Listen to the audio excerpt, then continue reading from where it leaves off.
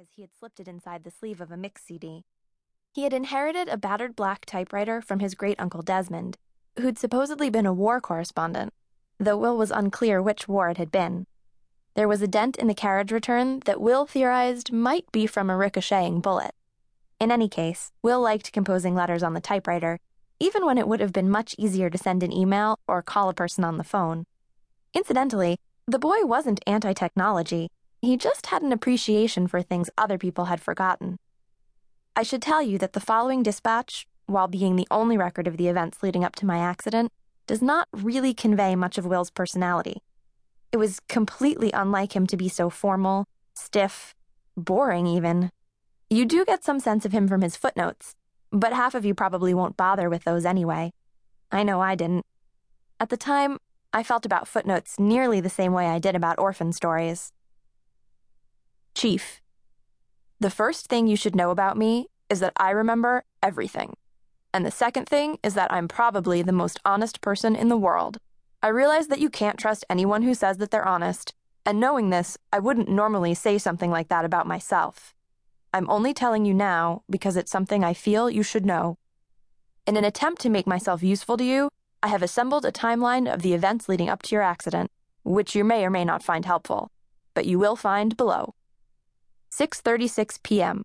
Naomi Porter and William Landsman, co-editors of the national award-winning footnote honorable mention NSPA, Thomas Purdue Country Day School Yearbook, leave the offices of the Phoenix. Footnote: while school starts after Labor Day for mere mortals, it starts in August for football players, marching band, and us, and birdwatchers.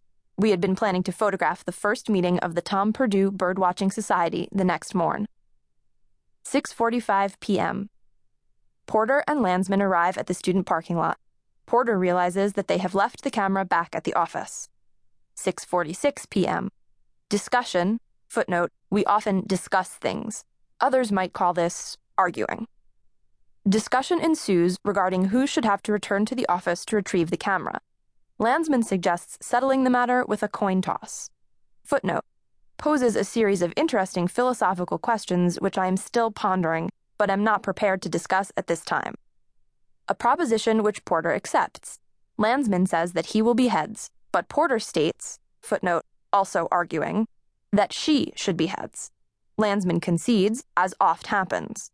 Landsman flips the coin and Porter loses. 6:53 p.m. Landsman drives home. Porter returns to the Phoenix. 7:02 p.m. Approx. Footnote.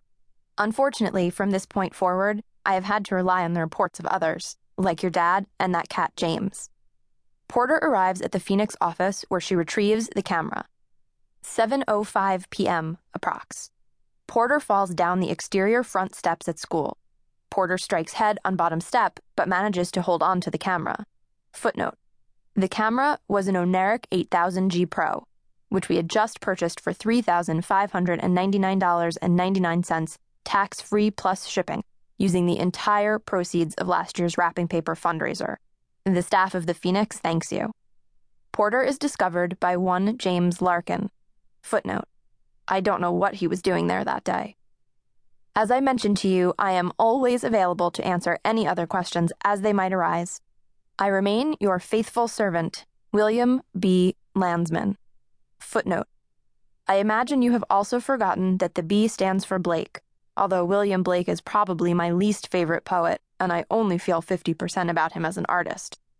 The woman responsible for the name, aka my mother, will also be your AP English teacher, aka Mrs. Landsman. P.S.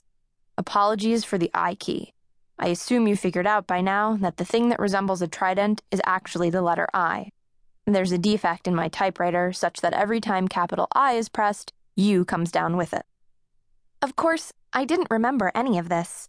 Not the coin toss, not the camera, certainly not my best friend, the voracious William Blake Landsman.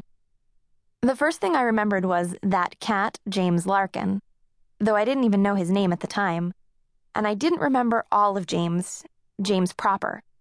Just his voice, because my eyes were still closed and I guess you'd call me asleep. Or half asleep, like when your alarm clock sounds and you manage to ignore it for a while. You hear the radio and the shower, you smell